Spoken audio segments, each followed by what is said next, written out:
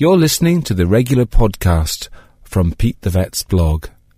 This was first broadcast on East Coast FM. I'd like to welcome Pete the Vet here. That is Pete Wedderburn from Bray Vet. Also his website, petethevet.com, and various media outlets. You're very welcome, Pete. Thanks for coming in. Good morning. And straight away we go to a question, and this is about gerbil. Helen's on the line in Newtown. Hello to you, Helen. Good morning. Good morning, Declan. How are you? Okay, thank you. You're through to Pete Wedderburn about your daughter's little gerbil who's not well or wasn't overnight. What's the question? Hi, Pete. My daughter noticed last night, sorry, that's my little 2-year-old, that she had a very sticky, stuck together eye last night. So I said I'd check on the gerbil this morning. Now, it seems all right this morning, but I'm just wondering what on earth would have happened. Could it have been damage or sand or something like that? And should I get her checked out anyway? Well, it's really common for gerbils and hamsters and little pets like that to get slightly irritated eyes. Maybe it's from sawdust in a cage, maybe it's from bedding, maybe it's from food sometimes, all sorts of possibilities. And if the eye becomes irritated, then it will often produce a discharge, and, you know, it's very obvious then the animal may have the eye sort of half closed and it may look uncomfortable. So I think in the first instance, like for the first 24 hours, it's quite all right to take a first aid approach. And what that means is simply bathing the eye. And what you would use would be slightly salty water. So a teaspoonful of salt in a pint of boiled water and some cotton wool, and get the warm solution. And it's quite difficult to hold a gerbil, as you probably know. They're very wriggly. And snappy sometimes. Yeah, and they can nibble your fingers too. So you have to be very careful not to, to do it safely, I suppose.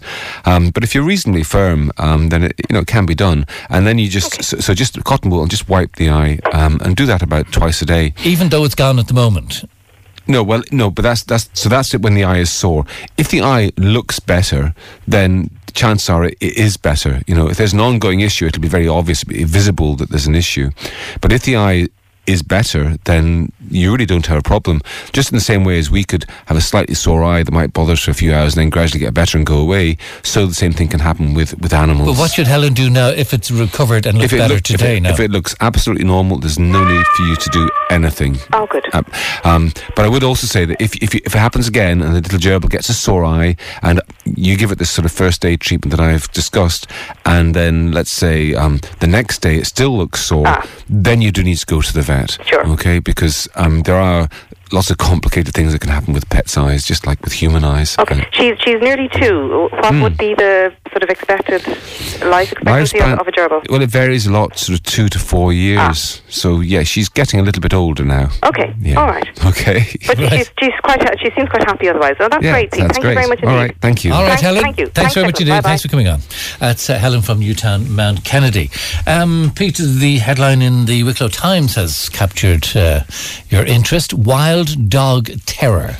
Yes, it's an interesting subject, this. Basically, the Wicklow Joint Policing Committee has been discussing the problem with attacks on farm animals by dogs in the countryside of County Wicklow, and apparently this is something which is getting worse. And in particular, this time of year, leading up to lambing and so on, dogs can cause an awful lot of very traumatic damage, expensive damage as well, to sheep and therefore to the livelihood of farmers.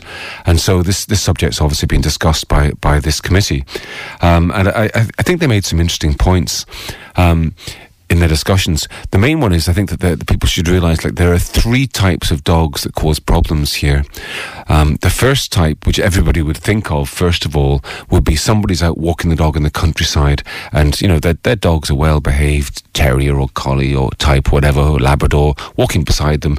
Suddenly they see some sheep in the distance, and off they go chasing the sheep, and then there's a big problem. So that's one that everybody thinks about, but I think actually that's not as big a deal as the other 2 that I'm going to mention in a moment. Because most people, if they're out walking their dog, they're keeping an eye on their dog. And if their dog starts to do something like that, they will stop them as soon as they possibly can. So you would hope the owner has control. If they're out walking the dog, they will have control. But the second 2 are more serious, I think. And the first of those is local people just letting their dogs roam. So in other words, this is actually the traditional Irish way to own a dog, is that your dog just goes for a walk. on its own. And you'd be astonished at how many people still say that's what their dog does. Oh, he heads off in the morning, goes out around 10 in the morning, comes back about 3 or 4 in the afternoon. Not sure where he goes, but he seems to enjoy doing that.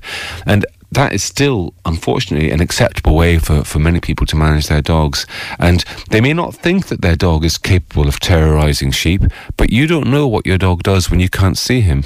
And so that's a really, really big issue. So don't let the dog out. Don't let into, especially if there's sheep in the vicinity. And what's the third group? The third group is dogs being abandoned. So unwanted dogs, just being, stray dogs just roaming the place.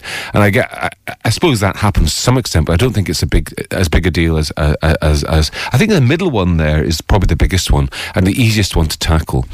Now, there have been suggestions made that there's lots of different ways the whole subject can be dealt with. One way, which I think will make a big difference, is that from the start of next year, it's going to be compulsory for all dogs to be microchipped. And what that will do is that will forge a very strong link of responsibility between dogs and their owners. At the moment, let's say a dog's chasing sheep. Let's say the farmer catches it or perhaps even shoots the dog. But now he has the dog in his custody. And who is the owner? Now, at the moment, there's no way of tracking down the owner because people will, as soon as they know their dog's caused hundreds or thousands of euros of damage, they're not likely to say, yeah, that's my dog. But when a dog is microchipped, then the dog just needs to be scanned, and now you have the owner. Now you know who's responsible. So I think that's going to make a very big difference when that starts at the beginning of next year. Peter Weatherburn, thanks very much indeed. Thank you. Big problem. I know that the farmers, not only the money they lose, but the emotional part of it as well. Oh, appalling. They're caring for these animals, and suddenly there's dozens of dead bodies around the place. Yeah. And dead and dying is really shocking for farmers. And I think people who let the dogs go out for walks by themselves, they just don't realise the potential of the damage that can be done. Peter Weatherburn, the vet, and you can hear this broadcast again on Pete's website, which is petethevet.com. Peter Weatherburn from Bray Vet, Old Connacht in Bray.